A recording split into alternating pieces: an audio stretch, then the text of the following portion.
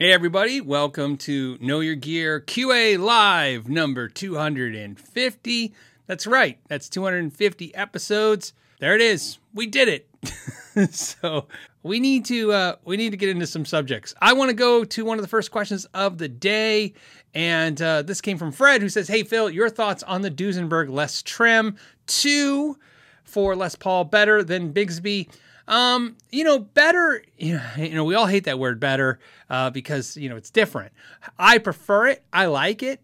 I've used it. I have a video on it, where I put it on my SG, and then I moved it from my SG and put it on, the Gibson V, which now Ralph has. And actually, I love that bridge, but it was on the V.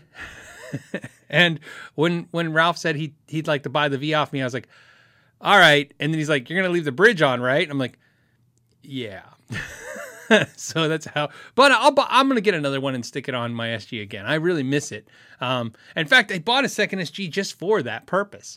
So there you go. But I like that bridge. So that's easy enough. And then the next one came from Eddie. He says, "Hey Phil, did you see the chrome wrapped Silver Sky on the Super Bowl?" I did. I might even have a picture. Do I have a picture? I do. Let me open it. Here it is. Can I make it bigger? I can. Look at that. Now, can I show it to you guys? Look at that. It's awesome. All right, so this is it. If you don't know, this was wrapped. They also did the Jackson bass. This is a wrap on the guitar. And Paul Reed Smith did not do this. I believe neither did Jackson. This was done by the production team of the Super Bowl. So they did this. They wrapped this stuff in chrome. So there you go. Will that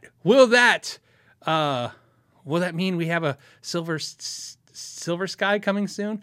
I don't know. I don't know.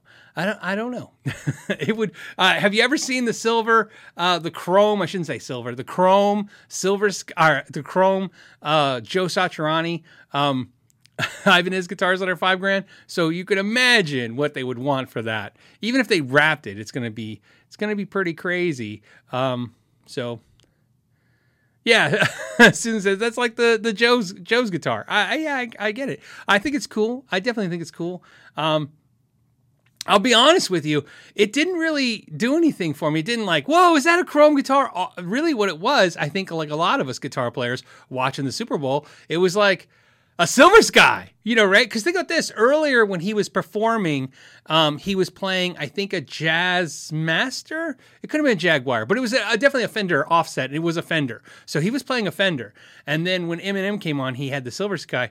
And I think what's exciting about that is, at least for me, watching him play the Silver Sky was like the first time I saw it. For me, it was Neil Zaza. If you know Neil Zaza, and if you don't, you should check out his stuff. I saw Neil Zaza play with Bill the Buddha Dickens and Bobby Rock, the drummer, and they were amazing. And he was playing a PV Wolfgang. He was a sponsored PV artist, and he had a PV Wolfgang. And when I saw him that night, it was kind of the same feeling as this, like, whoa, he's playing a Van Halen. Whoa, he's playing the John Mayer guitar. So I think I think there's an excitement to that, at least for me. When I started seeing musicians play the EVH amps or the EVH guitars, you know what I mean? The first time you just I think when we saw Jack from the White Stripes play a Wolfgang, I was like, whoa, he's playing a Wolfgang. You know what I mean? It's kind of exciting. So I had that kind of same feeling. So it wasn't the chrome for me. It was just seeing a Silver Sky in the wild, because you're like, he could have grabbed a Strat, but he pulled a Silver Sky. I know he's a PRS artist, but, still, he didn't have to. You know what I mean? So it either tells you he likes the guitar or he wanted to maybe support Paul Reed Smith. That happens too. Artists do that. So we all kind of do that. When a company's treat you right, you're like, hey, might as well give them some love back, reciprocate a little bit. So there you go. That's all I had to say about that. By the way, that was the extent of the Super Bowl I watched, was the halftime show. And that was it. I think I didn't wait until after the show, but at some time I realized like the Super Bowl is probably almost over. I went on YouTube and put halftime show and it came up and I watched it. It's very cool. For those of you who like the Super Bowl, please enjoy.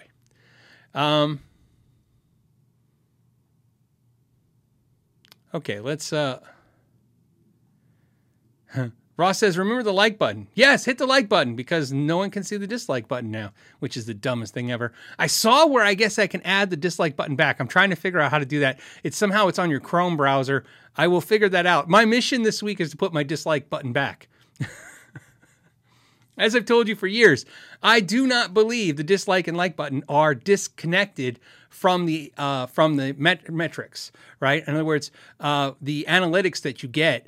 I think YouTube doesn't care. I've always felt like this, that if somebody hits dislike or like, I think analytics just count it as an interaction and it propels the video. So whether you get a ton of dislikes or a ton of likes or some kind of variation, I don't think it matters. It propels the videos. So that's first. But second, I just thought the dumbest thing ever when they took the dislike button away. They didn't take it away. They just don't let anybody see it but the creator, which is dumb. Right. I don't know. It's just dumb. So I'm going to put it back. I'm going to figure out how to put it back. So it's dumb. Oh,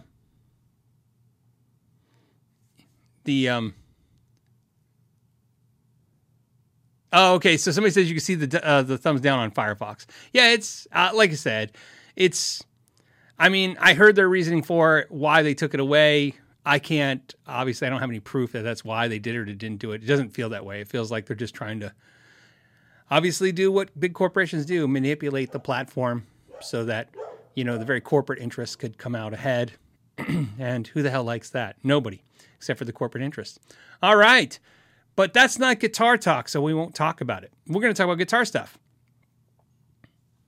JB2 said, I remember when we celebrated 100 episodes. See, think about this. Yeah, 250 just seems crazy. The first episode, I believe, was like in November of 2016. So, and sometimes that math doesn't line up because you're like, wait a minute, 250 times 52 weeks a year. It's because for a while, and still to now, we do bonus podcasts all the time. So they're not always on Friday. Sometimes we add one every once in a while. We used to do it more. I do it less now. Okay. Because I'm usually making videos or working on other stuff.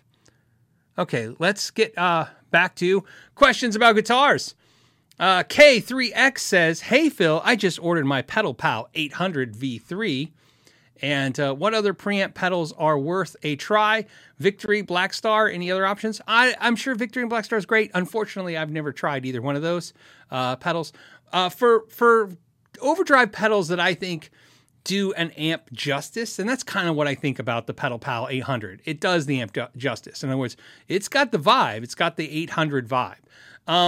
I absolutely adore my PV5150 pedal. I love it so much. I just do. I love the noise gate in it. In fact, I've said this before. I like it better than the amp because I like having the noise gate. I don't think it sounds as good as the amp, but I think it's so close that it's like, okay, it gets me in that territory, and I like having the noise gate when I have that much gain.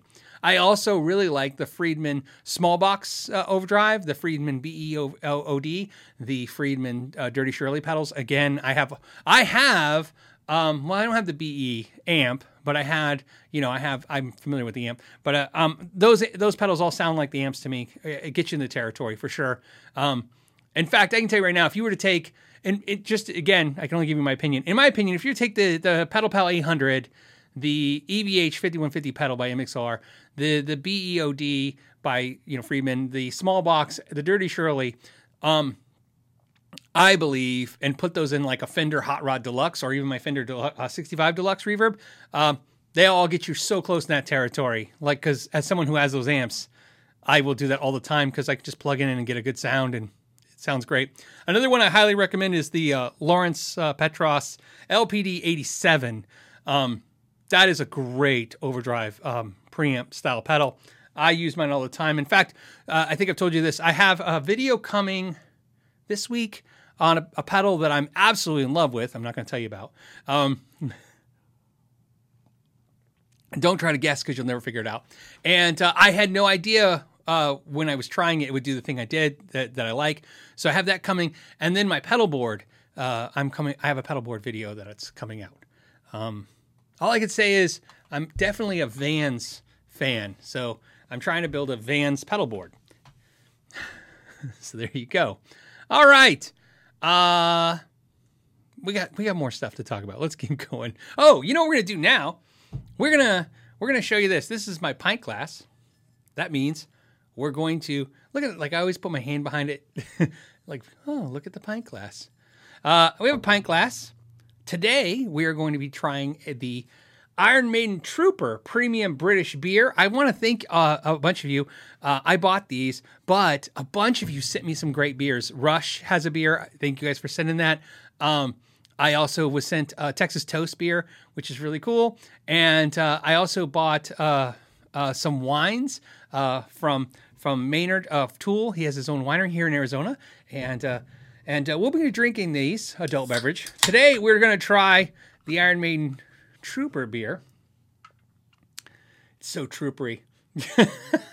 This is created by Iron Maiden Robinsons, charged with flavor. I hope you guys, if you get this beer, can find it in a better place than I did. The place I bought it was super expensive. I think it had like a $30 minimum, and I think it charged me $20 in shipping, so it was like $50. And I think I bought 7 or 8 of these. Look at that. Good color, right? Like, I'm going to act like I know what I'm talking about. Look at the color on this. Although I love a lot of craft beers. I cannot say I'm versed in them in any way other than I just like what I like. What I can tell you about beer for me is it's about the smell. Like, if I like the way a beer smells, I love the way it tastes. This smells amazing. You know what this reminds me of? And I don't know what kind of beer this is, but smelling it, it has that Weiss beer. Like when you go to Germany, you get Weiss beer, which is like a, rice beer. I'm so American. It's so lame. I like the Weiss beer. I just know to say V with a V so I could not sound so touristy-ish. I'd be like, yeah, I would like a Weiss beer, please. And they'd be like, oh, Hefeweizen? And I'm like, no, Weiss beer. Every time I'd order a Weiss beer in Germany, they'd go, Hefeweizen? I go, no, I want the Weiss beer. And Donka. Nice. So, I love that. That's great. This is my favorite types of beers. I like the darker beers, but not like in the like if you get a flight, like a beer flight, like a taster. I'm not into the blondes beers so much, and I'm not into the Guinnesses so much. I like right in that sweet spot where the beers start having the amber look to them. Seems like I always tend to like them. I like a little bit of that aftertaste that comes with them. Ellen's Guitar Channel says, never been to Germany. I've been 5 times, and it's one exception. I got really wasted in Hollywood with a bunch of people and Joe Morgan and a bunch of people from Boutique Amps and stuff. And that was the most wasted I've ever been by far.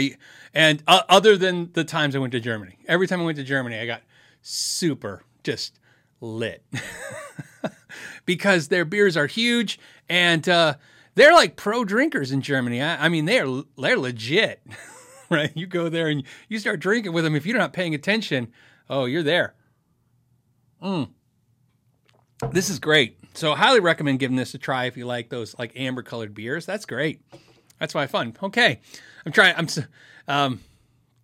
A lot of you guys are saying Guinness for you. Like I said, I like Guinness a lot, but I've said this before. I like a beer called 1554. It's a Belgian beer, or at least it's from a Belgian brewery. 1554. And to me, it's like Guinness, very Guinnessy. It's dark like that. It's got that chocolatey kind of thing going on it, but for some reason I just like it a little bit more. Some of you guys, if you love Guinness, you probably don't like it, but if you hate Guinness, I would try that because it's close enough to Guinness, but then it's not as intense. That's basically what I put it. So there you go. All right. Like I said, can you drink right now? If you're old enough, you can drink. So, all right. All right. Let's go to the next question. Next question is, it says, have you ever, this is an early question, it says, have you ever ordered a guitar from a luthier? Now that's a great question. And the next follow-up is, did I like it? Great question. Here's why, because think about this. Like almost all the guitars you're looking at behind you were not made by luthiers. I mean, there's Fender Custom Shop behind me. I'm just looking at my screen. There's a Kiesel behind me. There's a Made in Japan Jackson. There's probably one guitar behind me, believe it or not, that actually was probably made by a luthier, and it's this Floyd Rose guitar right here. This guitar was sent to me by Tim Pierce, and he's really good friends with Floyd Rose, and this is one of the first ones of the Floyd Rose Made in USA guitars.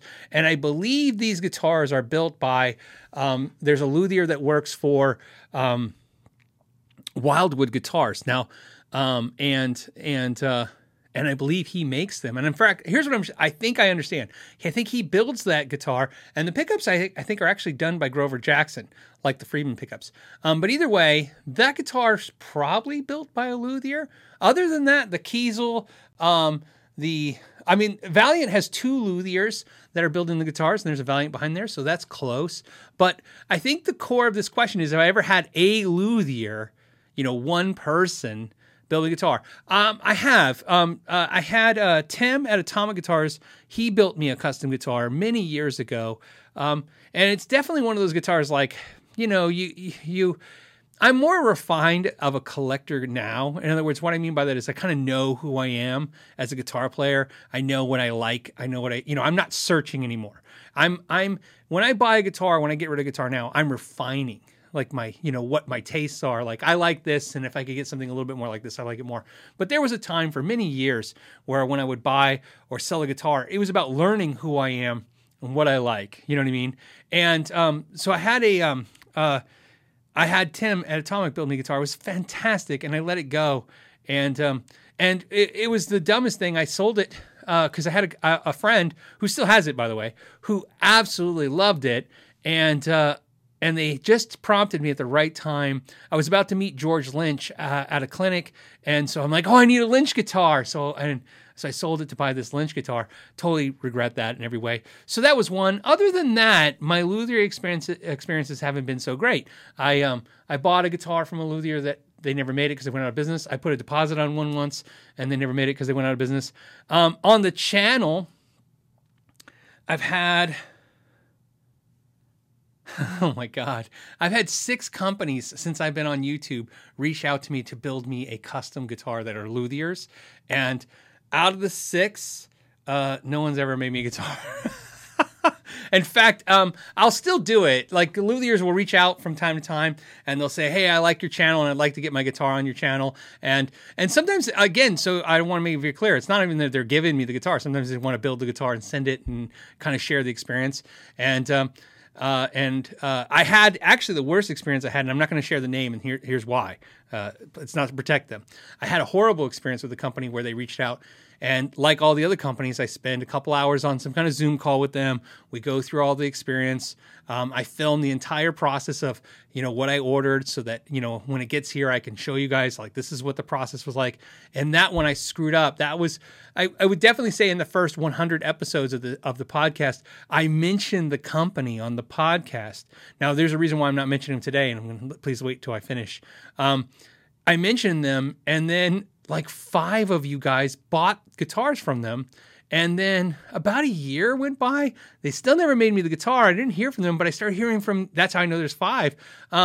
I started hearing from you guys going, hey, I ordered a guitar from that company you mentioned, and they never made my guitar. And so I actually had to call that company and also tell the people that was reaching out to me, could you please let them know you told me? And kind of like, hey, what's going on? And they gave me a song and dance. But here's what I know. Everybody eventually got their guitars, except for me. And the reason I don't mention them, they were overseas. They're in Europe. The reason I don't mention them is I've learned another secret problem that you have with YouTube and this environment. If I say sometimes the company, even if I tell a negative story about a company like that, what happens is a lot of you guys will search the company online, and then 2-3 weeks, a month from now, you'll get like ads or crap, on Instagram, or they'll get suggested to you. And believe it or not, that's saying there's no bad press. That's absolutely, I've seen it happen so many damn times where, a month from now, you can't remember. You're like, that's an interesting guitar. Oh, I think Phil McKnight was saying something about them, and you can't remember. You know what I mean? I make so much content after a while. You're like, I think he liked it. And then next thing you know, you're ordering one again. So I just learned, like, you know what I mean? You don't give them any press. So no real luck. And then on custom guitars, which are not luthier guitars, I've had a couple companies that are not luthier guitars, like Framus, say, hey, let's build a custom guitar, and they never made the custom guitars. In fact, the only company that's ever really came through that deserves the credit is actually behind me today. It's my Halo guitar. These are probably the only company that ever had me design a guitar. Now keep in mind, like, I have a Kiesel behind me, and Kiesel made that guitar. Whoops. Right there for me. But I don't look at Kiesel as custom. I look at Kiesel as semi-custom. There's a term in home, semi-custom home. It's plug and play. In other words, you can't design the house, but you can put, what kind of tile and what kind of sink. That's what I think of Kiesel. They're semi-custom builds. You got to build their guitar. You know what I mean? Like, it's the Delos, but you can do different things. So semi-custom, same with G&L, semi-custom guitars. But Halo is the only company I've ever said, like, let's make a Strat style body, but like a thick, like a Telecaster, and a semi-hollow with, what did I do? Like, you have to watch the video. It's like, scallop neck, only from the 12th fret up, and right, like stainless steel frets, and just all kinds of crazy stuff. They were great. But I saw a couple people saying, hold on, I saw a mention of Texas Toast. I haven't been updated recently what's going on with Texas Toast, but I mean, last I heard, we're still good to go. But I'm not really, like I said, I like those guys a lot. I don't have any issues there. Vim69 said, what about Texas Toast? They made you a guitar with your name on the fretboard. I believe they made a video. They did. Explaining why that guitar, there was a problem with that guitar. And problem, not like a problem, but it was me. I gave them some advice. I tend to do that, whether people like it or not. And I gave Texas Toast some advice. When they were making that guitar, Matt had reached out to me, and that actually started with Matt's like, hey, we would like to send you, I think, one of their daily drivers, but it was like a Strat. I think they call it a Sunday driver. And he's like, I'd like to send that out to you, and, if you're willing to do a video. And so I told him, I said, look, you make this Challenger guitar that's really awesome, and you talked about, like, that's your guys' dream, is to build your own guitar. I said, you should make that and send that out, because why send out a guitar that you don't want to make? And if I get a video, and again, you never know with videos, we'll get 5,000 views, we'll get 50,000, we'll get 500,000 views. No one has control of that. What if it goes semi-viral? Now you're promoting this thing you don't want. So they said, okay. And they started making that guitar. If you guys haven't seen it, it's got my name in giant letters across the top. There's a funny story to that, but I only would tell it when I do the final review. And in that guitar, they spec'd it to something I think they thought I would like. And again, I was talking to him, and I just mentioned casually, like, yeah, it's really cool. I go, but how you should make me the one that you're going to make everybody. So I have a big thing about that. I say that to companies all the time. I just had a Zoom call with a company this week, and the same thing. They were like, how do you like your guitar setup? How do you like? And I'm like, just send it to me how you send it to everyone. That's what I tell every company. Just send me what everyone gets, because there's I don't want cherry picked guitars. I don't want different. It's a review channel. You know what I mean? If I was an artist, I understand this is how I have my guitars done. But as a review channel where I'm trying to give you guys feedback, which is why I keep trying to add things in the videos that don't really involve my opinion, which is where the sock test came from. That's a lot of you hate, or a lot of you love, and a few of you hate. It's not that I think that's the greatest idea ever. It's something that I can't, it's not an opinion. If I take a nylon sock and rub it on frets and however it looks is how it looks, I have no control of that. Showing the frets and how high and level they are, showing the setup, showing those things are not my opinion. That's just, I want to give as many factual information about the instrument so you can make the best educated decision, because these videos are timeless. They last years. People still watching reviews I did, 4 years ago and making a purchase. There was a video today. Somebody's comment was, I just watched your video today and ordered the guitar. The video is from 3 years ago. Christian says, send me the hot garbage. Sometimes they do. Sometimes companies do. So another thing, another comment that was earlier today was the question was, and I'm trying to find the person. And if I thought I copied it. Sometimes I copy them and paste them. Was asking me about tops. They were basically saying they bought a Paul Reed Smith guitar and they liked the guitar, but it didn't have a very beautiful top. And then now they bought one of the more affordable Gibsons, and it had a great top. And they said, "Have you ever seen that? Have you ever experienced that?" The question is, have I ever experienced when I bought a $1,000 guitar and had a great top, and then I buy an expensive guitar and it has a horrible top? And the answer is yes. That's the short answer. So yes, like you, have experienced the same thing. But the second problem is I'm not into gorgeous tops. So again, I'm dealing with a company right now that wants to do not a custom build like from scratch, but a custom layout of a guitar. And this is a true story. I built one up, mocked it up based on what I think you guys would be interested in and what I'm interested in. And they came back and they go, they don't want to do that guitar. And they were very polite. They were like, "We want to do one of our beautiful exotic guitars. Like, we want you to show your audience what we're capable of." And I'm like, "Yeah, but I'm not really into that."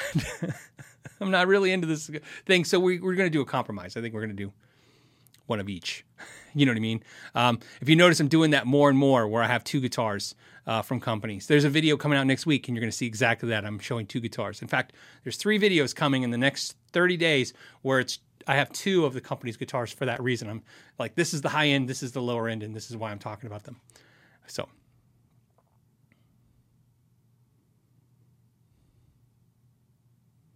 Mike McFly said, "Hey, was the Somnium," I'm trying to just paraphrase. He says, "Was the Somnium a custom guitar?" It was not. The Somnium was a production guitar. The only thing was custom was I asked to have the black stripe painted to hide the module system. That's it. Which they in turn just made it as, that's an option now. I like this beer, so you know. Okay. Got to sell the liquor. Like, hey, you know what's great about doing kind of a podcast with a beer? I kind of feel like back to my days of playing in a band in a bar. Don't forget, the Iron Maiden beer is on sale tonight. The next song we're going to do is The Trooper by Iron Maiden. Okay. All right, we gotta yeah, somebody says one to smash and one to sell for cash. I wish that, no, they always go, well, not always, but most of the guitars are going back. Most of the deals I've been working on with companies, the guitars go back. It just seems more, I used to like having the guitars around so I could keep talking about them on the podcast or keep talking about them afterwards. And then when I do the year-end review, but it's just getting too crazy, guys. There's just too many guitars. I'm trying to increase the amount of guitar videos I do. And as you do that, you know what I mean? The guitars just start stacking up in your front room. It gets obnoxious. The amount of cases in this house right now it's stupid. And my family is just being too gracious and dealing with it. Okay, so we have, what do we have? We have Antique Rocker says, "Hey, what is your opinion on the Virtual Jeff Pro FOMO FX store?" So that's what he's saying. It's coming from thing. Let's go ahead, and I've already queued it up. Look at that. I was prepped. I saw his question because he super chatted it. This is it. This is the Virtual Jeff. Well, my first reaction, of course, because I haven't tried one, is $499. When I hear tremolo, $499, I'm really not sure what I'm looking at here. It obviously mounts onto a guitar. There's a pedal. Create your own whammy style and mellow to metal master legacy whammy tricks. This is exactly like everything now for me, where unless I've touched it or I have some experience of it, to me, it just looks like you'd really have to want it. And I don't know why you would want it without trying it to see what it is. It's expensive, so it's not something I'm going to impulse buy. I'm not going to impulse buy a $500 whammy pedal that connects. And that's kind of what it looks like. And I'm only going off the picture that, I pulled up from their website. Kind of reminds me of the whammy pedal, but, here instead of on your foot. And, I got a whammy pedal I paid $100 for. I guess I could just use that. But it looks cool. Keep in mind, my only negative statement is it's $500, and that's a lot of money to try a product. So I don't know. Like I said, maybe I don't know. It's one of those things, though. But if you want to see it on the channel, just guys mention it and send me emails. Tell me, like I said, tell me what you guys want. The patrons suggest what they want. They get priority. But of course, I try to listen to all the comments and try to give you guys extra products. As you guys know, if companies don't send products, I'll buy them and put them on the channel, because if you want the content, I'm more times than not, you guys are always right. I'm like, I don't know. That Z-Glide guitar from Dean Zelinsky, no way in hell I would have ever bought that guitar and tried it. Nothing wrong with it, but like a lot of the comments of people who haven't tried it, who said all the comments people said about the people who haven't tried it, said what I thought too, which is like, I don't know. Is it anything interesting? It's not solving a problem I have. Now playing it, it's very cool, and I can see why somebody would want it for sure, and try to give you as much insight on that. So again, anytime you want products like that, let me know. Adrian says, hey, Phil, hope you are well. Thoughts on the Peavey basses? Just got 2 Peavey grind basses. Best basses I've ever played. The grinds are really cool because they were like more of the affordable neck-through style guitars. I think they had some bolt-ons as well, but I like the neck-throughs. I love Peavey basses. Like I said before, the thing that bums me out the most always about Peavey wasn't that Peavey abandoned the amp market, so to speak, and they didn't, they abandoned the guitar market, and they got, they kind of backed off. But to me, not only was Peavey known for like affordable PAs and of course great amps, especially in the rock, metal, and blues genre, to me, bass players, especially bass players, know this. Peavey was boutique basses that were in the league of all the high end, like, Warwicks and Fedoras, I'm trying, don't want to trigger anybody. I'm not saying they were the same as that stuff, but they were in that league. Like, you could get a Peavey bass, especially a Cirrus, like a Made in USA Cirrus. I have to go back 15 years on this, but 15 years ago, in a market that was definitely dominant at that time with $3,000 to $4,000 basses, high-end boutique basses, those brands I mentioned, Warwick, Fedora, Ritter, all those guys, crazy money, right, for that stuff. I'm trying to think what else. Tobias, all that stuff. You could get a Made in the USA Cirrus bass. The only complaint bass players had was, Peavey would only use Peavey pickups. That was the thing. So if you didn't like their pickups and electronics, that was kind of a bummer. But the quality of the basses were off the charts, and you could pick them up for $1,500 back then, which was a steal back then, right? So always, and the grind was, again, more of their import affordable series of that version of the Cirrus and stuff. Very cool basses, very good. So DWC says, hey, Phil, bummed that the nut was way too high on my 20 Gibson Les Paul Standard. Every note was sharp on the first fret. Yeah, that's pretty high. Yeah, that's pretty bad. But glad that I learned how to fix it through your channel. That's awesome, man. I'm glad you did too. Yeah, I mean, it's a bummer, more and more, I think we're experiencing this. And again, some of it's COVID. Some of it's the new world, some of it's the high demand, but more and more what I'm experiencing consistently as a reviewer, as someone who puts their hands on hundreds of guitars a year, the higher end guitars are actually kind of not so great. And when I say higher end, I mean expensive. That's all I'm saying. Like, I mean, it's amazing to me how many guitars I pick up that are in this inflation market, $500-$600. They're just fantastic. And I go through them, and I have 1, maybe 2 critiques top. But then and then when I'm looking at a $2,000 guitar, there's just flaws everywhere. It's a little depressing. It is. Will it change? I don't know. I feel like part of the biggest culprit right now isn't just the high demand. It's not the COVID issues, which are safety issues and work conditions and all that stuff they have to deal with, policies, procedures. I feel like this is a standard thing that happens in boom markets where companies are doing well. Like I said, everybody's a genius in a bull market. And, and it's like when you're looking at every customer's like, where's my stuff? And you're like, you're waiting for stuff. When they get defective product, I feel like the attitude is very easy, goes right to, hey, this product's defective. And they're like, yeah, well, too bad, return it. We're just there's 10 customers who want it if you don't want it. Kind of like when the housing market gets out of control and they're like, hey, this wall's falling down. They're like, yeah, well, we got 10 cash offers, so pound sand. I feel that way in the guitar market right now, where when you get stuff that's not very good, it's kind of like, well, if you don't like it, too bad. There's tons of customers looking for it. And I'm not saying they're wrong. They're not. But, it just is why sometimes you need to be more, you got to be more careful when you're spending your money right now. Be smart with it. You know what I mean? Especially as right now, as we're transitioning right now. I continually hear right now constantly from the retailer side how, oh man, this is going to be years of back orders and you better buy now. And yet when I'm out there looking at stuff, I find deals no problem and tons of gear.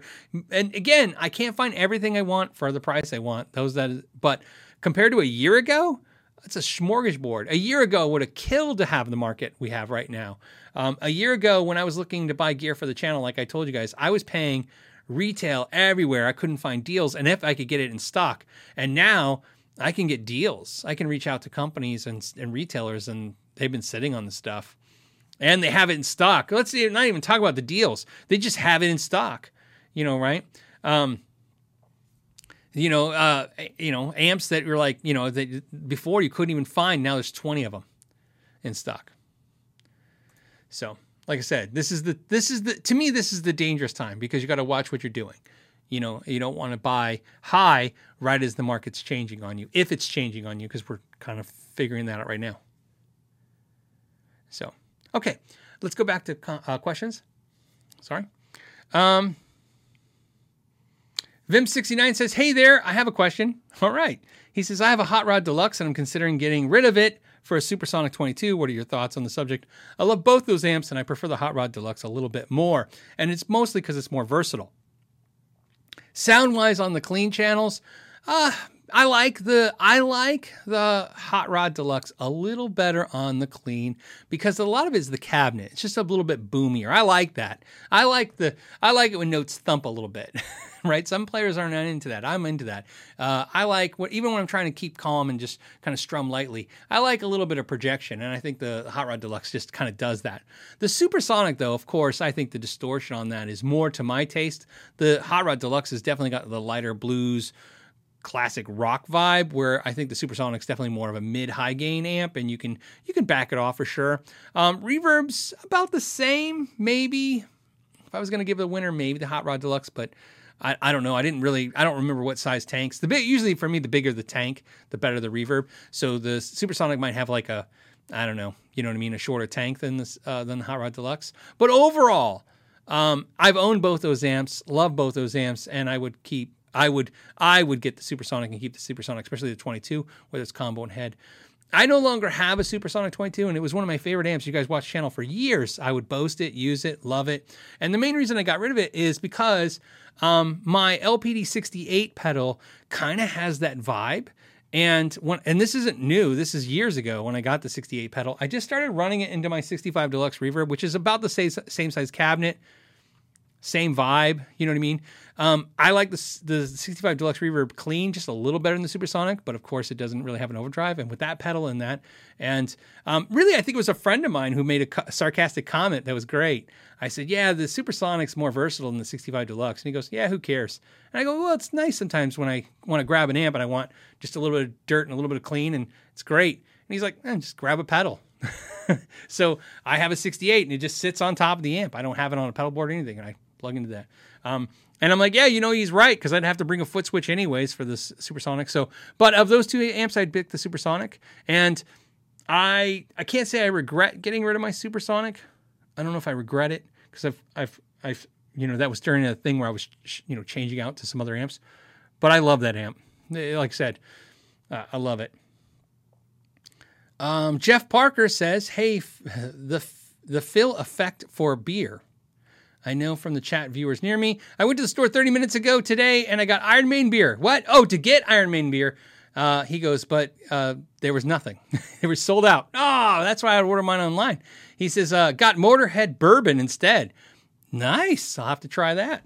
And a drink to you, my friend. You can do your bourbon. I will sip my Iron Maiden beer. Very nice of you. Let's go to the main comments.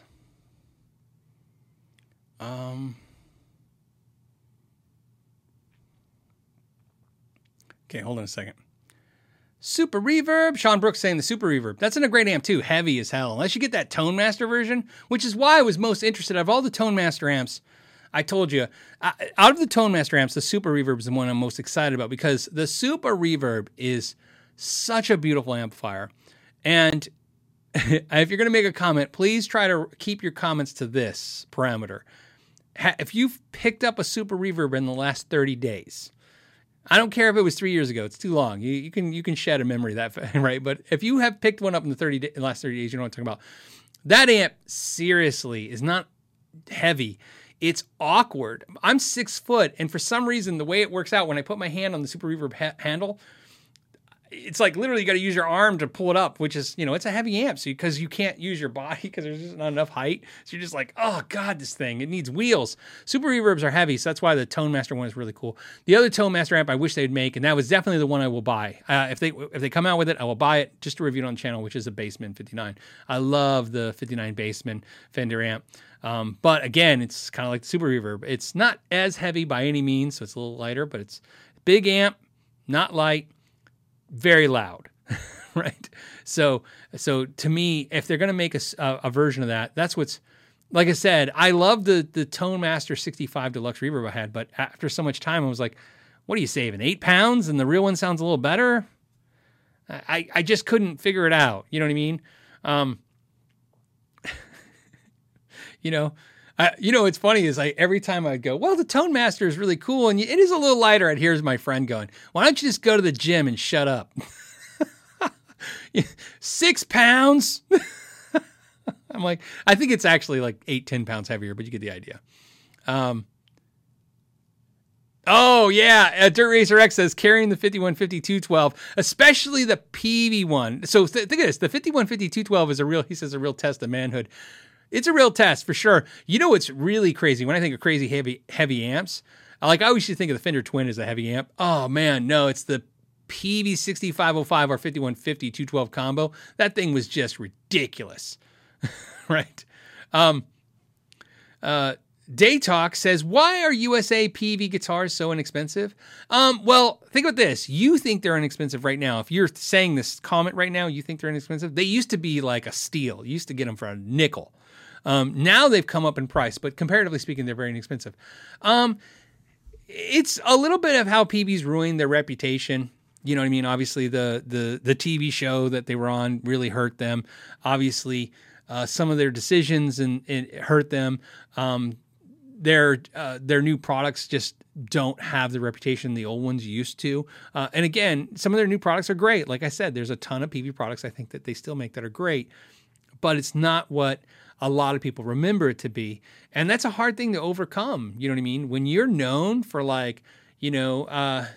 dependable and good and cheap, right? Affordable. And then slowly that you drift away from that. That's a hard thing to overcome. But yeah, if you think they're affordable, then good for you. And you should buy them because they are good. Christian says, because they suck. Well, you know what I mean? That's just an opinion. But again, and you're not wrong, Christian. Again, you can say something sucks and we can still be friends. But it's not about whether or not they suck or don't suck. There is quality there for the dollar. You do have to buy a lot to get something better for what you can pick them up when you can find them on deals. Sean says, seems like anything that's associated with 80s is considered cheap. Sure, I can see that for sure. Well, there's a lot of stuff that's just, doesn't have value anymore. Look at Crate. You know what I mean? Crate was like, I remember going to stores and like even Crate was the affordable product of the day. And even then I was too broke for it. And now you walk in a store and you see a Crate.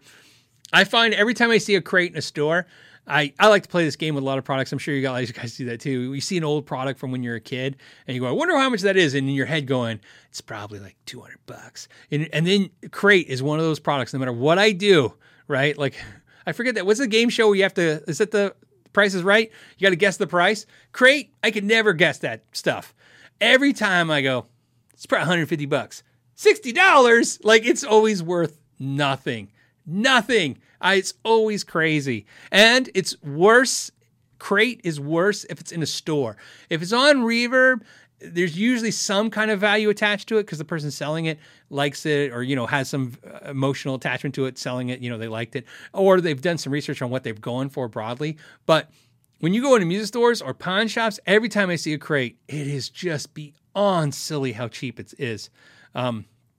Crazy. Like I said, I never get it right ever. I'll be like, $80. Nope, $16. Of course. Why not? $16. So I wish that was a joke. That was an Asheville crate amp I saw, and it was $16. Chris says, I used to own the Crate Blue Voodoo 100 watt. It's a very great amp. I mean, who used it? Sammy Hagar used it. He had a red one though. And Marty Friedman used them. They were great amps. Sometimes that great's a little strong, but they were good amp. Matthew says he got a 6-channel Crate mixer for $4. Yeah, well, Crate, PAs and Crate, stuff like that, which wasn't a whole lot of stuff. Then they moved into Audio Centron with that branding. But Crate was like the Behringer, the first Behringer, for sure. My first PA was a Audio Centron Crate hybrid, because it was when they were changing brands. So I got the Crate Power Amp. I think it was the SPA Spa 200. I got that, and then I got Audio Centron mixer and 2 Audio Centron speakers. And at that time, that was Behringer. Like, nothing was as cheap as that when you went to the music store. Everything was way more expensive. So, there you go. Jeff says Fender Frontman 212s, can't give them away. There's a lot of stuff. It's just, yeah, no one wants it. Isn't that funny? I want my $2. It's a good sign-on. Finally bought my first tube amp, DSL 20 head with a 112 cabinet. What should be my first pedal? Well, I mean, here's the thing. DSL 20, what's great about that is because it's got a little bit more gain. Some players are going to say a Tube Screamer because that's a great pedal to put into a Marshall. Me personally, I think the DSL can, with the boost and all that stuff and the gain, that's kind of, you don't need the Tube Screamer. I wouldn't do it. What pedal would I get for a DSL 20? It depends. The problem is it's a hard question because I don't know if you want more gain, less gain, or a different kind of effect. It's got reverb built into it. Maybe get a delay pedal. That amp really sings. I would see about getting a nice delay pedal and put it in the effects loop. Man, that amp is just amazing with a little delay. Because so many people use the DSLs, the JCM 2000s, which is essentially what that product is, JCM 2000. I mean, you got to understand, Jeff Beck used a JCM 2000. Nuno Bettencourt used a JCM 2000. And the main reason is when I say used, is you got to understand the JCM 2000 forever was like the go-to backline for all artists. So anybody who used Paul Gilbert it was one of his backline amps all the time. If they had that, that's what they would use. That amp to me, the reverb's cool, but I turn the reverb off, put a delay pedal in the effects loop, and it's done. I'm done. That's the sound I need. That's it. It's easy to kick them when they're down. They're gone now. I believe they're still owned. You know what? I don't know. I don't know who owns Crate. Crate was owned by St. Louis Music Company, which acquired Ampeg and Alvarez, right? And then St. Louis Music Company got sold off. The St. Louis was an accessory division. And then at some point, St. Louis Music bought Alvarez from Loud. Loud is who? So Loud, here's how it goes. Loud buys Mackie. Then Loud buys St. Louis Music. St. Louis Music was a distribution company for accessories, plus owned Alvarez, Ampeg, and Crate, and Audio Centron, which is, that PA thing. And then essentially they sell off Loud buys them, but sells off later, this is many years later, the St. Louis Music part of it. And then St. Louis Music comes back later and buys the Alvarez part of it.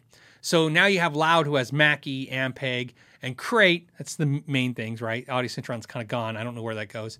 And then Yamaha buys Ampeg. That's who owns Ampeg now, is Yamaha owns Line 6 and Ampeg. I don't know who owns Crate now. I don't know if Yamaha acquired it with the Ampeg deal or if Loud still owns Crate. But either way, it's a shelf brand. It doesn't exist. But if anyone knows, let me know. Let's get on to Fernando's question. It says, hey, Phil, do you think tube amps will be obsolete or tube production will be obsolete soon? Well, tube production, great question, by the way, in the idea that you followed up with the real problem. It's not whether or not tube amps go away. Tube amps will never go away, okay? So going away is not the correct way, in my opinion, to talk about that technology and those products. It's will tube amps be obtainable to the average guitar player? That's really what it is. Can you justify this? Because like I said, tubes are a problem, and getting tubes is a problem, and they're expensive. And so what ends up happening, like a lot of stuff like this is it's one of those things where the technology, even though it's antiquated and idea, it's old technology, it just becomes impossible for the average person to get a realistic amp. And we're seeing that. Look out. I mean, yeah, you can find Blackstar amps and a couple of amps that are affordable, right? And there's still a couple tube amps here and there from Bajera. And of course, I think like Harley Benton's making one and stuff like that. But that stuff, I think that's the stuff that'll eventually fade out over time. You'll stop seeing affordable tube amps because, again, the tubes will just get too crazy, right? At some point, the companies will crunch numbers because that's what they like to do. And they'll say, I can make an amp for $106 and sell it to the customer, end user, for $350.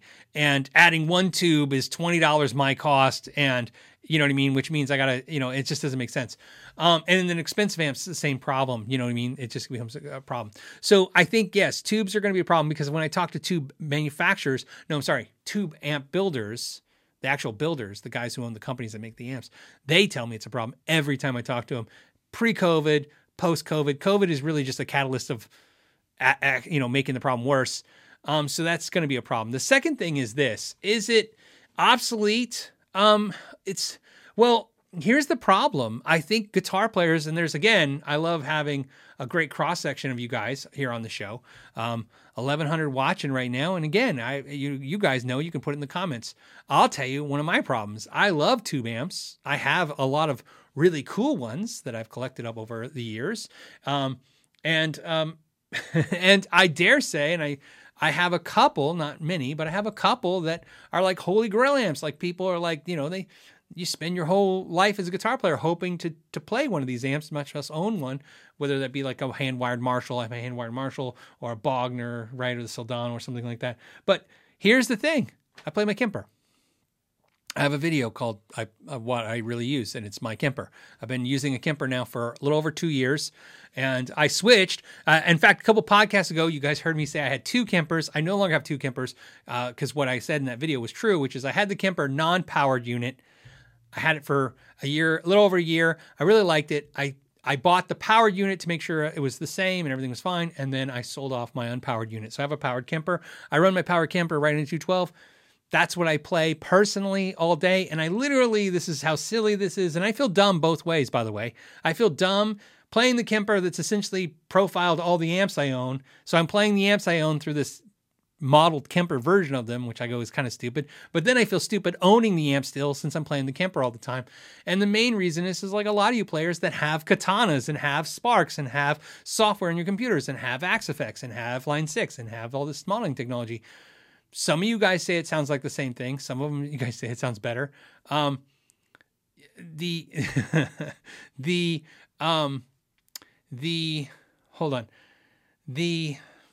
trying to think how I want to put this perfectly. The convenience of that technology, to me, it's like I have 3,000 songs downloaded on my phone right now. Do I think MP3s on my phone sound as good as records and CDs? I don't. But I don't have 3,000 records and CDs that I can put in a 6-inch by 2-inch brick. Convenience is a factor, so I like having the convenience of it.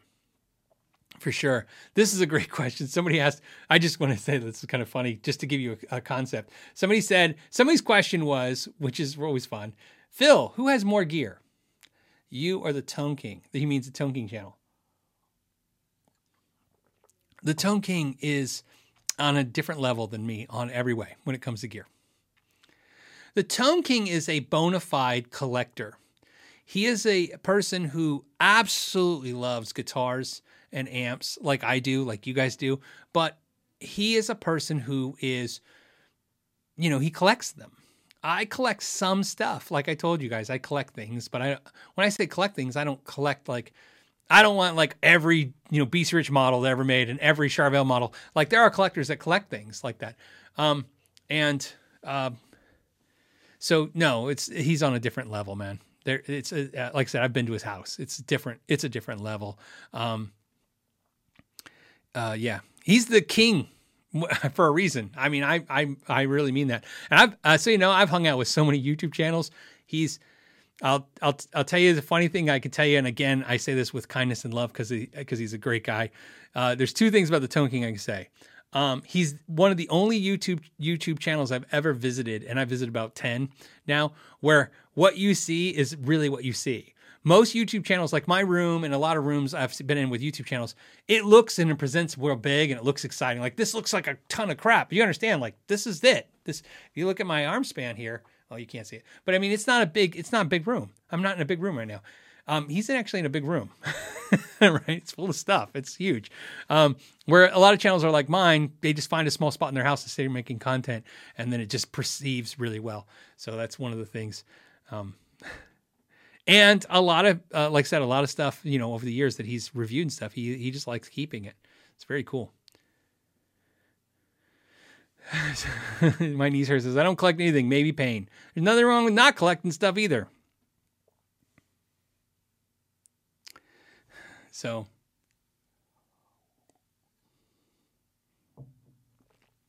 Witchell says, I collect bills. Yeah, that sucks. I don't look at the bills, so thank God I don't have to deal with that. My wife does all that.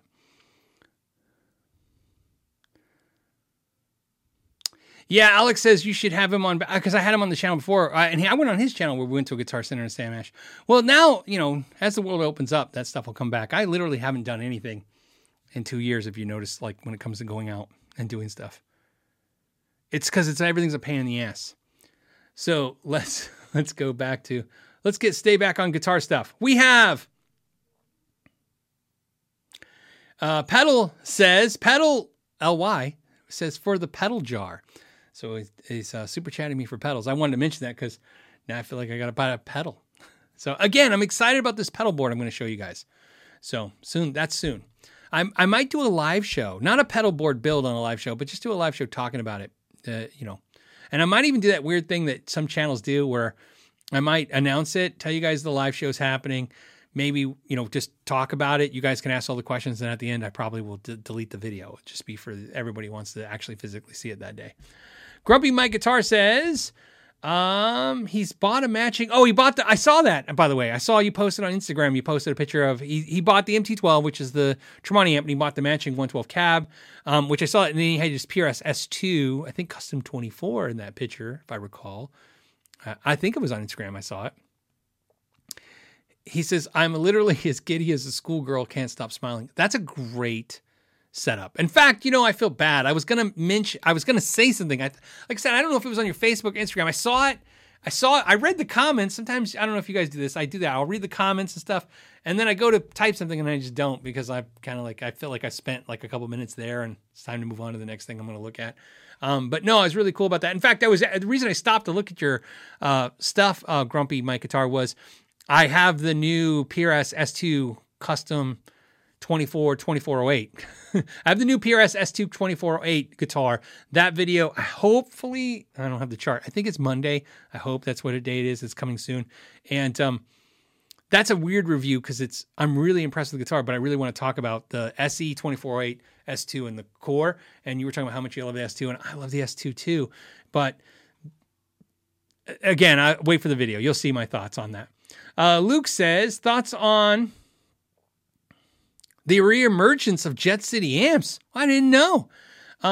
They are back, and now do Soldano Marshall Friedman style 20-watt heads assembled in the U.S. for $5.99. Deal. Interesting about the assembled in the U.S. for $5.99. Yeah, I'm shocked they're back. I really liked the Jet City stuff, and the guy who owns it, I don't know him. I've talked to him briefly in the past, and he's actually friends of a friend of mine. And when Jet City was kind of starting to do bad, I guess he talked to my friend, who then came to me for some input on some stuff. And what I'll tell you is this: I'm excited that they're back. $5.99 sounds great. Definitely put that in the comments if you'd like to see me get one of those and do a video. I'll buy one of those. But that's really cool. Like I said, I think I love that. That sounds great. So definitely put in the comments if you'd like to see that amp on the channel. I'll definitely get one. We'll check it out. It's great that he's back. Ray says, do I have any Gretsch guitars? Yeah, I own 2 Gretsch guitars. 2 kinda. And so I have I have a video collection. I have a video collection. I have a collection video. And although I hate collection videos for a lot of reasons, the main thing I hate about mine is exactly that. All my guitars are in it. And I kind of regret, but once the video is out, it's out. I kind of regret in the video I said, oh, and I have some other guitars. Like, really, that wasn't true. That was like, I just picked randomly guitars in the collection and showed you guys. I really didn't, it alludes that I showed you something, the majority, but I didn't. And some of that changes from time to time. But in there's my Gretsch, which is I don't even know what it's called anymore. 5118, I think is what it is. LTV. So again, because Gretsch is like Ibanez. They got all these damn numbers. So it's like 51 LTV, which I think means 18-inch. No, it can't be an 18-inch body. It's 51 LTV. LTV would be lacquer, and then TV Jones pickups. That's my main Gretsch that I have. And then I have a Gretsch, another Gretsch that I bought off a friend, but it's in limbo. In other words, it's not here. It's one of those things. Like I said, some guitars are just visiting. So, the pick says, what was my favorite pedal last year? Probably the Pedal Pal 800. That was probably my favorite pedal last year. I can't remember last year if I did the cab, the 2 notes not Captor, the 2 notes Cab M. If I did it last year, that would also be one of my favorite ones because that's one of my favorite pedals. Let me put it this way. I only have like 5 favorite pedals. You know what I mean? Not 5, but 5 top pedals that I love. And so it's not a lot of pedals. That's why I said I need to do more pedal videos and get exposed to pedals. I really don't try a whole lot of pedals. I probably try like 5 pedals a year. Think about this. I'm a gear channel and I'm trying way less pedals than you guys on average are. Because like I said, companies don't send out pedals and I don't think to go after companies and ask them if they're interested in sending pedals. I forget about it all the time. It's just not my priority. But I want it to be. The Juggernaut TV says, hey, Phil, if your guitar setup is close, how do you know if it needs to turn the truss rod? Okay, so basically, I think the core of this question is, if your setup is good and you think you're close there, how do you determine if you need to turn the truss rod or the action needs I don't know exactly where we're going with this, but let me give you the answer you need to know. Essentially what you want to do is I have a video. It's like basically a fast setup video, super fast setup. And it kind of tells you the steps.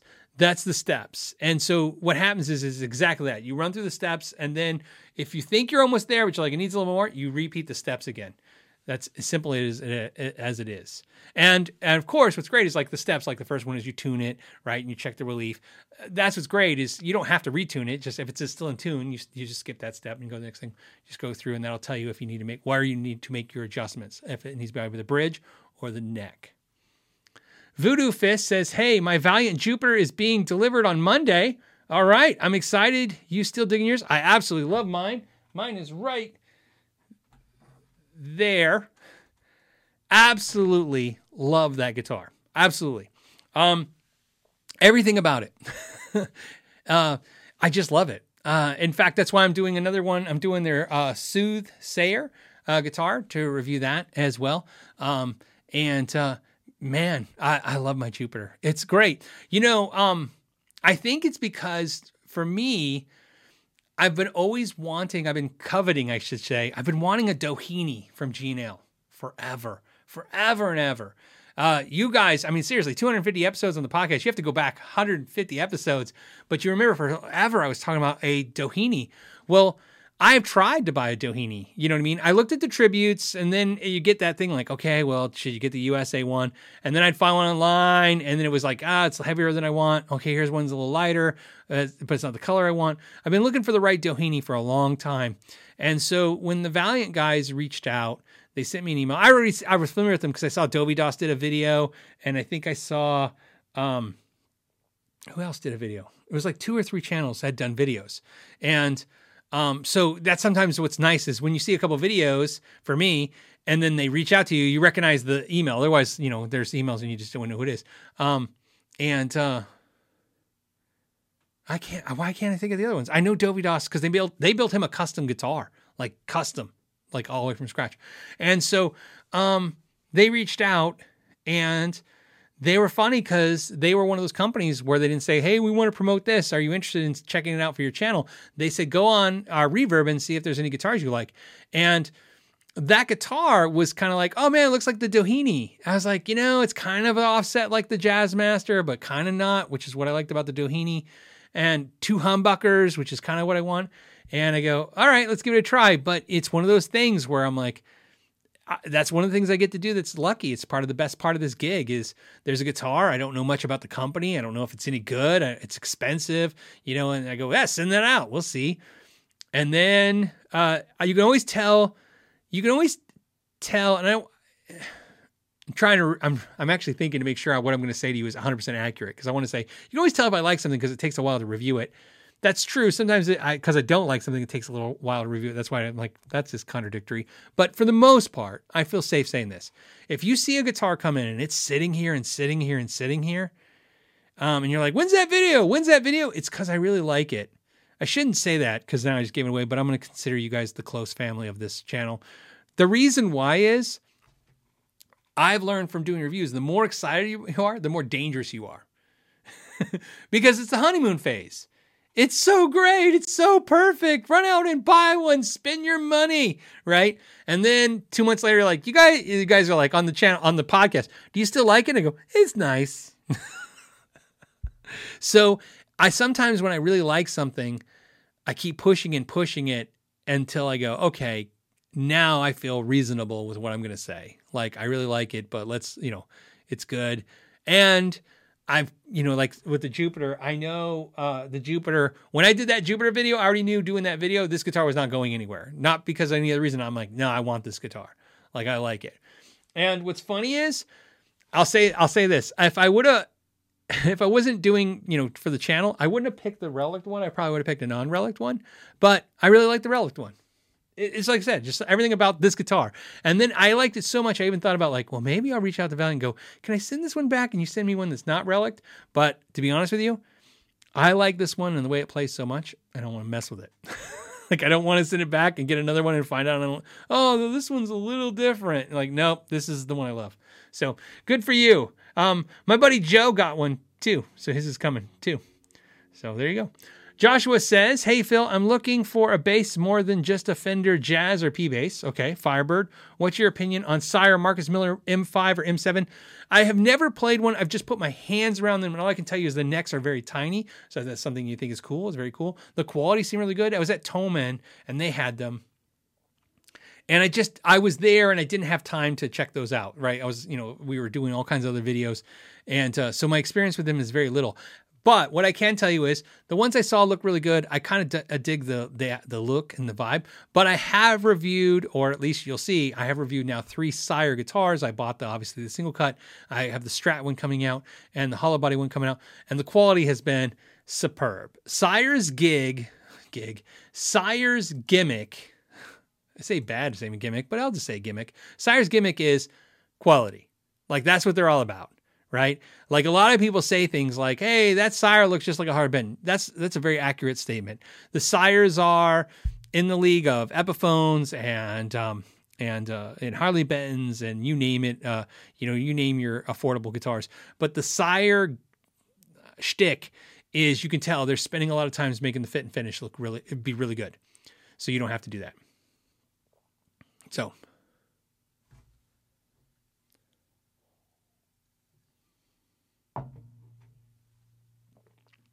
But keep in mind, I still haven't done an official playthrough on one, so I couldn't tell you for sure.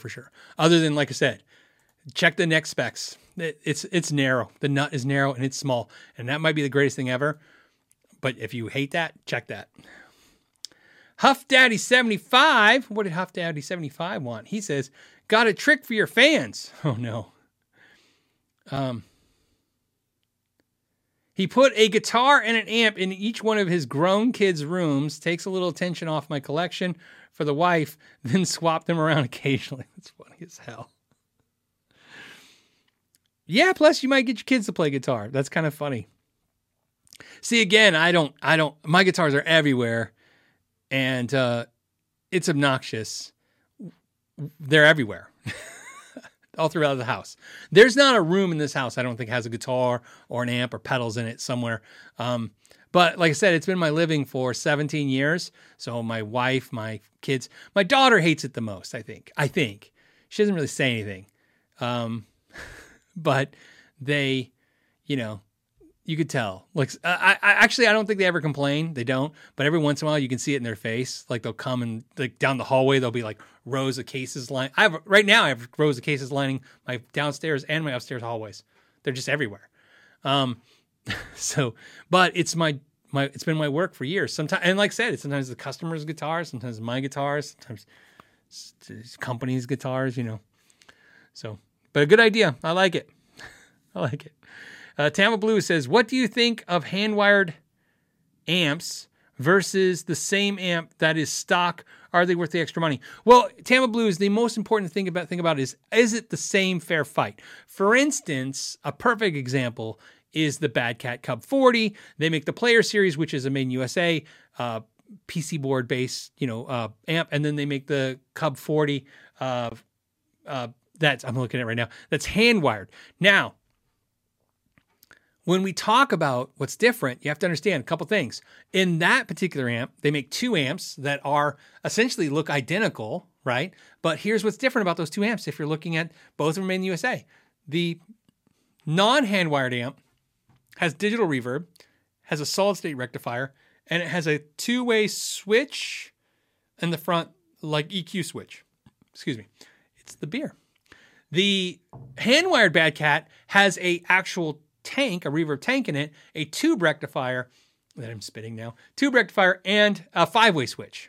So they have different options in them, and there's different things. That being said, me personally, when I play a good example to me is like Friedman, when I play like the Runt, which is not a hand-wired amp, and then I play like the Pink Taco, which is hand-wired, or the Dirty Shirley Mini. Again, they're different amps. Don't get me wrong. They are different amps in the way that they're the sounds and construction, but I don't hear anything like, oh man, that's not hand-wired. I don't care. I don't have any amps. I have not ever bought an amp. Here's the best way to put this. I've never bought an amp because it is hand-wired. I bought an amp because I liked it. Just so happens some are hand-wired, some are not. I'm looking at them right now. I couldn't even tell you. I can tell you right now, the majority of my amps are not hand-wired. Even the nicer ones, they're not hand-wired. I don't care. I just don't care. I care about features, and sometimes they'll put some features in the hand-wired version, and then that's what draws me to it. Travis says, I bought a Gibson Studio Les Paul from Sweetwater, and a while there are some imperfections. Yeah, my friend just bought one too. He has all kinds of issues. It plays better than anything else I have. Love it. Okay. Yep. Yeah, I was laughing about. I was playing my Gibson SG today, the one that you guys see in all the videos, and I forgot. It's been a while, like a year since I was playing it and looked at this. You can tell when they taped off the nut and they stained it, they peeled the tape off on each side, and there's like a little square about probably an 1/8 inch thick, right? 1/8 inch by 1/4 inch wide on each side of the nut, where you can see somebody peeled the tape off, stained the guitar, and then there's an unstained wood right there, and then clear coated over there. It's not the end of the world, but you're just like, I was just telling you the story because it's honest to God truth. I was looking at it going, that's so weird. I forgot about that. And then I'm playing it going, I bet you'd never find a damn Epiphone with that. So, it's kind of funny. Widgel says, Phil, can you make me an F-Space P90? You can make an F-Space P90. Essentially, essentially you just take the bobbin and you would just space out the slugs, the screws differently, drill different holes. Would I do it? I wouldn't. Can you do it? Yeah, you can have somebody do it. I wouldn't do it just because it wouldn't be worth the time to do it. That's just the realistic part of this. There's no real reason to upcharge you. I say that, Witchell, but let me think about it. In the idea, tomorrow when I'm downstairs working on pickups in the shop, I'll look at this because I'm sure I have some bobbins, and if I can just do it, then yeah, it's not a hard thing, but it's one of those things like the problem with that is that the more you go into the custom area of doing things, right? When people ask me, like, just like anybody, can you do this? Can you do that? You start getting trapped up in that, and you understand it. Sometimes it's just sucking up your time. And it's not about what I charge you, because it's not about that.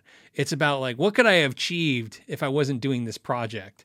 So, but the easy part is, yes, F-Space is not a big deal. So you guys know, if in case some of you don't know what we're talking about, he's asking F-Space is for a tremolo or a Floyd Rose, but mostly tremolo space, like a Strat, spacing, so it's wider. The strings are spaced further apart from each other, so therefore the slugs need to be spaced, or the screws spaced apart. You see that all the time with humbuckers, F-spaced, for that reason. And so that's why the P90s. I don't know, because one of those things I want to look at it because it could be easy, or it could just be easier to do a blade type thing. Not that it would be much different. Either way, you have a magnet at the bottom, whether it's 6 screws or a blade. It's not going to be a massive difference. Mike Goodman says, Phil, do you know of any good Leslie pedals for guitar?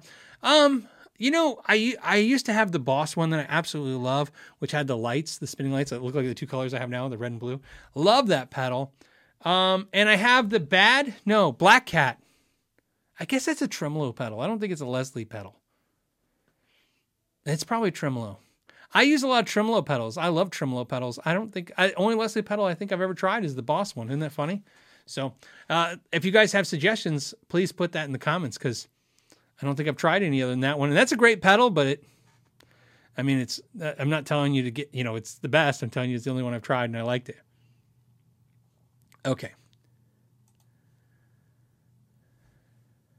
Hold on a second. Beer's holding up really good.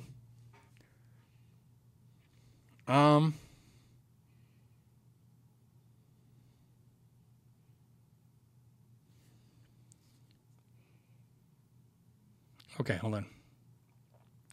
Just looking for you guys' questions.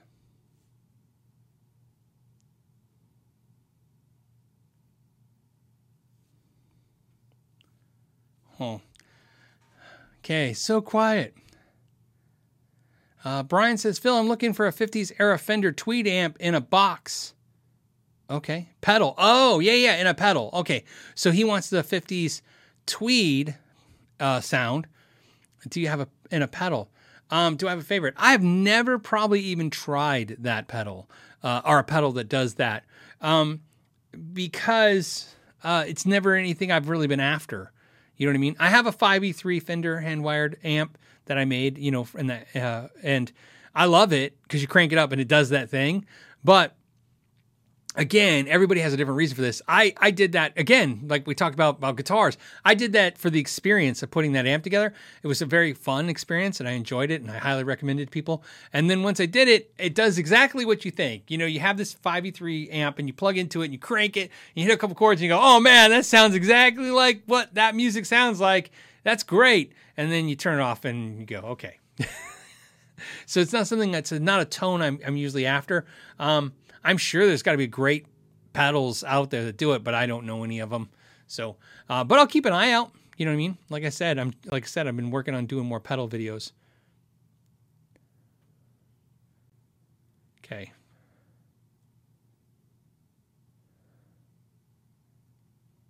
Okay, I'm looking at Mike McFly says, Phil, what's the difference for brands that sell their guitars on their own site for the same price as Sweetwater or GC?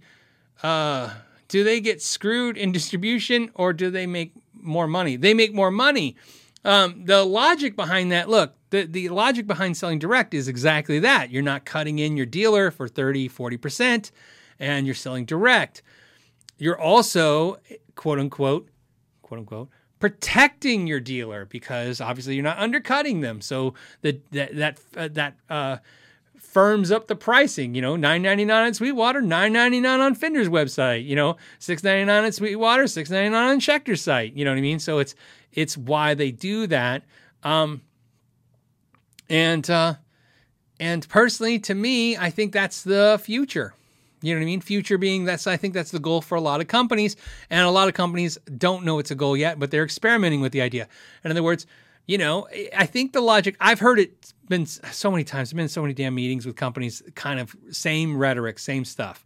Again, nothing negative, just kind of what they're talking about. Like, used to be the stores had the customers. That's how that worked, right? We're talking about it used to be back in the day. You basically have a store and somebody would open up a business in a town or a city, build a customer base. They would go in the store, buy their strings, buy their guitars, get their lessons, get their repairs, rent their trumpets. This was the way that it was done. And then, of course, the manufacturers would sell to the stores, which would sell to the customers. The manufacturers over time, as the stores, as we know, think of how many stores right now are physically still closed, even though COVID's kind of changed. And they're like selling online only, right? And by appointment in the store because they're selling online. The question about selling online comes down to, think about this. You're clicking, let's say, here's the argument. You click on Fender Stratocaster, right? Or better yet, Fender Acoustasonic. You see one out there and you go, I want to get one. You type in Fender Acoustasonic. And then Sweetwater comes up in Guitar Center and you click that. And then you click Sweetwater and then you hit purchase and they send it to your house. And now you have Fender going, well, why did we cut them in for 30, 40%? Did they sell anything? Did they do anything? I mean, we can send it straight to the customer. We send it to Sweetwater. Why do we need Sweetwater? So the question becomes, well, why don't we just do that? But the reality is that consumers are loyal. So for some point, so consumers to go, well, yeah, but I only buy from Sweetwater. I only buy from Guitar Center. I only buy from my mom and pop shop. So they're dealing with that. So this is this hybrid thinking right now, which is we sell direct, but we also sell to dealers. And you see it more and more and more. And I don't disagree with any of that logic. I hate to say it. It's true. Look, I want mom and pops to survive. I want there to be retail. But the reality is as more of us are buying Amazon-style purchases of click and send, it starts getting a little confusing. I think there's service to the retailer for sure. There's a value there, but I understand from the manufacturer's point is like we can just send it. You know what I mean? My only negative that I've seen that I don't like is a lot of times when you're dealing directly with the manufacturer, the customer service is atrocious because they're not set up for dealing with customers. Look, you don't have to, I don't know how many of you work retail, but the hard part of retail is people. That's the hard part, right? That's the killer. You're dealing with people. Oh, that's probably the hard part of every job, so I shouldn't just hit retail. But you understand, like dealing with customers is tough, and dealing with disgruntled customers is extra tough. And everybody, we don't even think about it from the retailer perspective and the employee. Think about you personally when you're having a bad experience with somebody. You know what it's like when it feels like somebody's taking care of you and on top of it versus someone who's inept and doesn't care, or inept and just because they don't know what to do, and they're just adding to the problem. You're already like, this situation sucks, and now this person's making it suck more, right? So you got to understand, like, that's a serious part of retail. For instance, and again, since this is later in the show and the more diehards hang out to the end, let me tell you, I bought that Gibson Les Paul custom shop that was crazy expensive, and it was not great. You know what I mean? It like I said in the video, you could see a couple things here and there, not great. And I started adding up, and after a while, you're like 6, 7 things on a guitar that costs more. That guitar costs more than my first nice car. Right? And here's the thing. The retailer took care of me. Here's why this is interesting. I don't trust, no offense, I don't want to say this, but I have to say what happened. The retailer, which I told you was More Guitars, very great store, took care of me 100%, better than I ever expected, right? Later, after we talked about it on the podcast, they reached out again, not because of any other reason than they just want to make sure I was okay. And I had a good experience, and if there's anything they could do for me. So we talked on the phone. And during the conversation, right, when we were talking, I asked them if Gibson had taken care of them. And they like, no, right? Like, by the way, not only no, but kind of like, why would they? And this is honest to God truth. I said, If Sweetwater, this is what I told them, so I'm telling you what I told them. If Sweetwater would have sent me a $7,000 Gibson Les Paul that I bought, and I did a video where I was like, man, by the way, they looked at the guitar, I'm stepping here, but they looked at the guitar after I sent it back, and they agree with me. They don't think it was a scratch in the neck. They think there was an employee that maybe used a wax crayon, and then when they shot the color over it, the wax crayon didn't let the paint adhere. But either way, it was a problem. So they admitted there was a couple problems.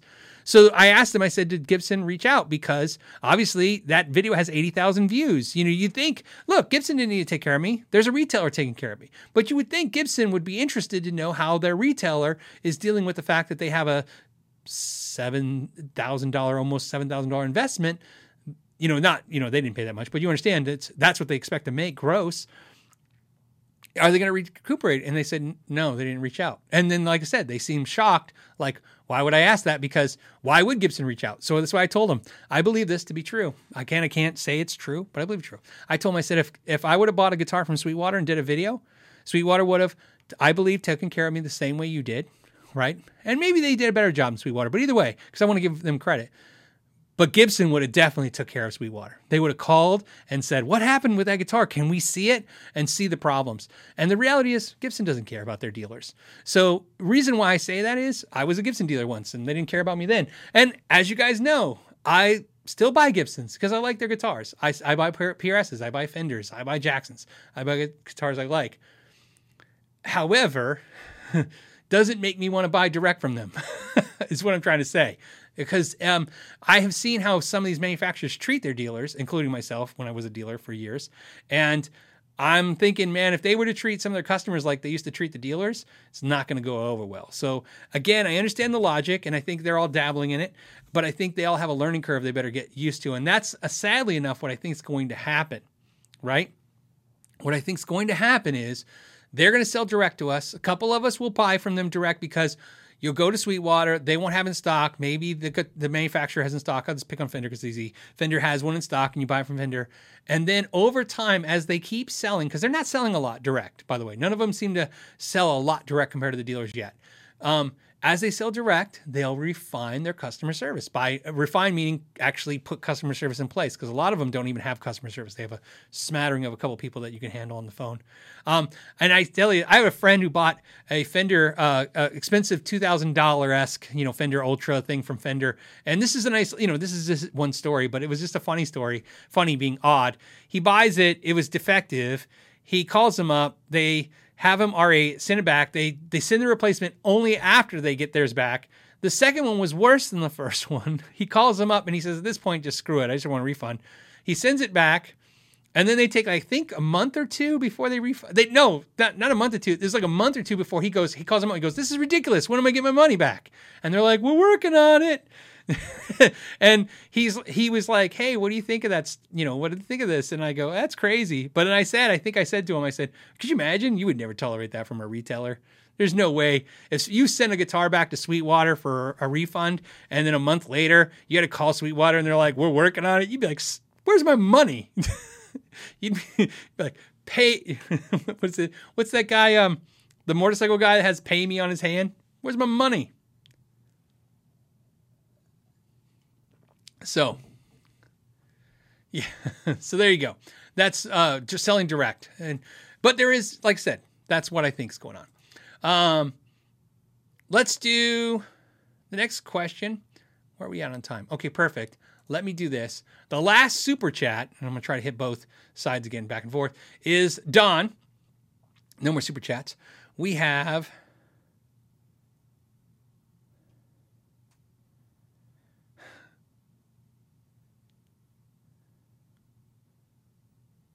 Okay. I see everything twice, says Phil. Great show. Thank you. I think I need help. Okay. I'm falling down the Tele pickup rabbit hole. What is your favorite non-boutique vintage hot Tele set?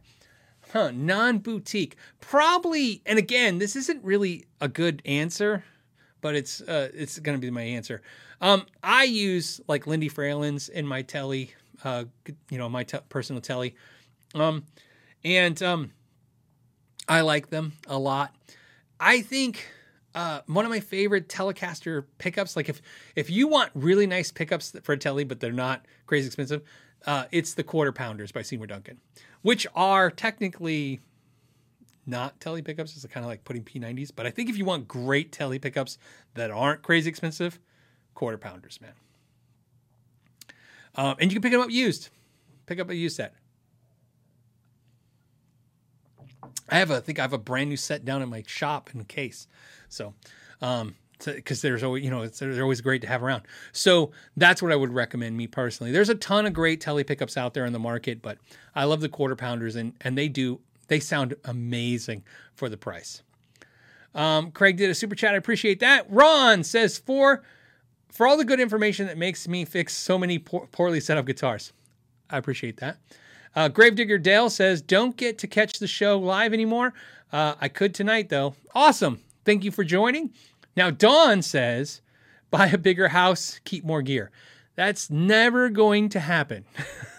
Absolutely never going to happen. Nope. My wife suggested to me about 2 years ago she wanted to go get like air conditioned storage. You get storage, but I guess they have it air conditioned because you would need it because it's, sometimes it gets 118 here in the summer. And by the way, this was because she was like, hey, this just when we're overflowing from the gear because the videos and stuff. And I told her flat out, I said, look, before I would ever put any of this stuff in storage, I would sell it all. I could care less. Like I said, it's not the right answer because I really love it. So it's like when I say I could care less, I mean, I care about it, but I think at this point there's a few guitars. I could definitely go to 5 guitars and 1 amp, no problem. I just don't know how to pull it off of the channel. I think about it all the time. Every time I try to downsize a little bit, I've already had it happen to me a couple of times where I got rid of a pedal. I just recently got rid of a pedal, recently being in the last year or so. I got rid of a pedal and I was like, okay, I don't use it. And then I had 2 videos where I'm like, I need that damn pedal. So I had to go buy one used again for the videos. Yeah, Dirt Racer X says, buy a house in Arizona, good luck. Yeah, of course, you can't. Arizona is like all the states that have been, their prices went crazy. I can't even afford to live in my house anymore. What I mean, and some of you guys will understand what I mean by that. So, I don't want to sound bad because a lot of people are paying rent and the rent is just insane right now. So I understand. Again, this is a guitar channel. I don't want to get too much into that, but so the prices in my where I live have gone up so much that physically, like I couldn't buy this house for anything close to what these prices have gone for. And so my wife was the first one to say it to me, like, we couldn't even live in this neighborhood anymore. And same with our neighbors. My neighbors they're 2 school teachers, right? Husband and wife. They're both teachers at one's a high school and I think one's junior high. Same thing. They bought their house like 15 years ago and there's no way they could live here now if they sold this house, if they didn't buy it 15 years ago. It's crazy. So yeah, that's one reason. But the other reason is, like I said, I'm never buying a bigger house to put more stuff in. It's just not, I could care less.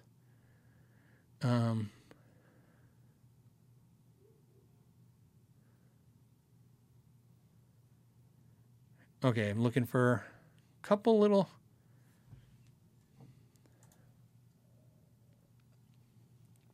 By the way, just to say thank you, Johnny did a super chat. Hold on a second. Thank you, Johnny. Johnny is like, so you guys know, I've talked about Johnny before. Johnny is like super into helping the channel out. And what I mean by that is, I think Johnny owns every single version of pickup I make. So he has my P90s, my single coils. He has my humbuckers. He has both the limited edition stands. He supports me in every way you can imagine. I mean, there's a bunch of you, so I don't want to, but, and so, it's not financially it's important. I mean, this is part of the, anybody's job. The money is important, but some days you wake up, especially during this COVID time, this last couple of years, and you're just like, does this even matter anymore? Should I even do this? I'm not in the mood. That's really what it is. I recently talked to a couple of YouTube channels that secretly we were all talking about this, that during the height of COVID, we were making content, but deep down we were like miserable and didn't want to do anything. Like a lot of people were just like, I don't want to do this. And I got to tell you, like Johnny and people like that, it's not because they support the channel. It's just because like they're so excited about it. You're like, I got to get my ass up and do this. So thank you, Johnny. I appreciate that.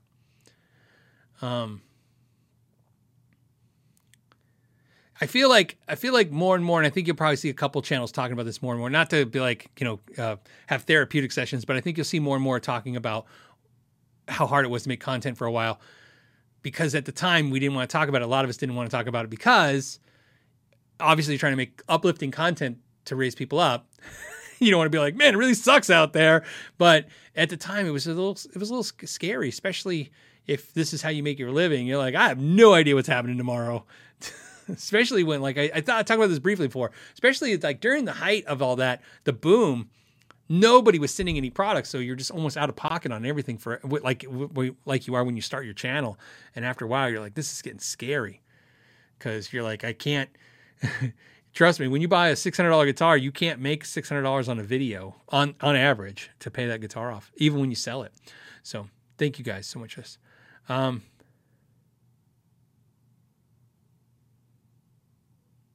Oh, man, that sucks. Rico B says, today I finally received my Silver Sky SE from Guitar Center. It arrived used, sending it back. That sucks. Now, is there a problem with it? Because here's the, like, as you know, everybody's had their toe-to-toe with the Guitar Center and their problems. But just so you know, just as a friend, I'm going to tell you, if it's a good guitar, play it, right? Hey, look, you got 30 days to return it at Guitar Center. I'm not saying to keep it 30 days, but just like I said, don't feel like, oh, I got to get rid of this back. Get this back to Guitar Center. You know what I say, man? If you got it today, right? Is that what he said? Finally received it. He didn't say he got it today, but he said he received it. Play it this weekend. See if you like it. And if you do, contact Guitar Center, get a manager or a supervisor on the phone and see if you can get them to give you a deal on that thing. Look, you know, to compensate you for that. Because here's why I say that. I don't know what you paid, but I'm assuming you paid the $850. But I can tell you right now, I don't think you're going to be able to buy a used Silver Sky for less than $700. So if they can catch you, a 15% deal, it might be worth it to keep it. If it's fine, it's just, obviously it's by used. I'm assuming it was a floor model and, people played it. So it kind of has a used vibe to it. Just a suggestion, of course, you don't have to do that. You send it back and get what you want, because you deserve what you want too. And if you want a brand new one, there you go. But I think in this market, I would think about that as a suggestion. Bullyco06 says, Sweetwater is what Guitar Center wants to be when it grows up. I'm sure they want Sweetwater's money, because Sweetwater, I think, is making a lot more money net than Guitar Center. Remember, they're making about the same. They're both over a $1 billion company, but you can imagine the overhead Guitar Center's got way higher than Sweetwater. That's my assumption. Anthony says, Phil, I hope all is well. I own a growing live sound PA company, and I want to add a backline. I need one bass amp, 2 guitar amps, $500 to $600 used, price point, any recommendations, and something versatile. Sure. Well, versatile, of course, but in today's day and age, especially with backline, you got to understand most people are going to use backline, are going to have pedals for the guitar amps. I would think about the standards, right? The standard amps and amps that take up use. For instance, if I was going to have suggest a guitar amp to you, definitely a Hot Rod Deluxe. It's especially in the price point. I don't know what the market is used, but if you should be able to pick one up for $600 used, a Hot Rod Deluxe. It's a great pedal platform. Most guitar players looking at backline. A lot of times, if you ever deal with backline, a lot of you have, I have, where you go to a gig and that's just what they have. You don't want to be like, what is this? And they're like, oh, and you turn the gain. You're like, what's happening? Like, oh, when you turn the gain, lasers shoot out. Like, what the hell is this? Anyone experienced that, it kind of sucks. So you really like bass, metal, treble, presence, volume gain, very straightforward, run a pedal through it. You can get something out of it. So I would say definitely if I was going to start a backline of amps, Hot Rod Deluxe is definitely a go-to for that. And then if you did that, then the next one I would probably say a Marshall DSL 40 combo, right? Something like that. Something very straightforward. Again, probably find that for a deal too. Both seem to be pretty good. I hear more problems from viewers about the DSLs than I do the Hot Rod Deluxes, but a little bit's a lot luck of the draw, but I've played both, reviewed both, and both pretty good. And again, get it, they can plug in a Marshall and get a good sound, or they can run their pedals through it. Bass amps, because you said, oh, you need one bass amp. I know it's funny because I'm a bass player primarily. You think I have a better suggestion? I think of bass amps right now, it's easy because you got to understand bass amps, just so many bass players are not using bass amps. You probably can, I don't know where you live, but you can probably go to half a dozen guitar stores and find a great deal on a bass amp. Trust me, there's a Gallien-Kruger or a TC Electronics or a Peavey or a Fender bass amp sitting somewhere where a dealer's like, $300 is yours. And get them a 115 combo or something like that, and you'd be fine. That's what I would suggest. So there you go. All right. Before I go, let's find one last. I apologize for get a little bit of the hiccups from the beer, I guess. But we almost finished it. Like I said, that was the Iron Maiden Trooper beer. Oh, look, there was more. This beer was more than oh my God, it was more than my cup. That was awesome. I'm not used to the bigger cans like this. Let's do. Yeah, Jameson said Ampeg SVT. Absolutely. That's another gold standard for a bass amp. For sure.